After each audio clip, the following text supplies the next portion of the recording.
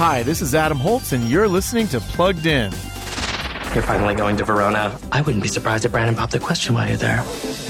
Brandon dumped her. You owe me $5. In the new movie Love in the Villa, now streaming on Netflix, we meet Julie. She was supposed to take a romantic trip with her boyfriend, but when he breaks up with her, Julie decides to venture to Verona, Italy, alone. But her hotel is actually overbooked, and that means she's going to have to share her room with a British businessman named Charlie. They're about as different as they could be. But if you've ever seen a Hallmark movie, you know exactly where this storyline is headed. Love in the Villa includes mild profanity and some suggestive material, but there are some sweet moments here too. So we're giving it a 3 out of 5 for family friendliness.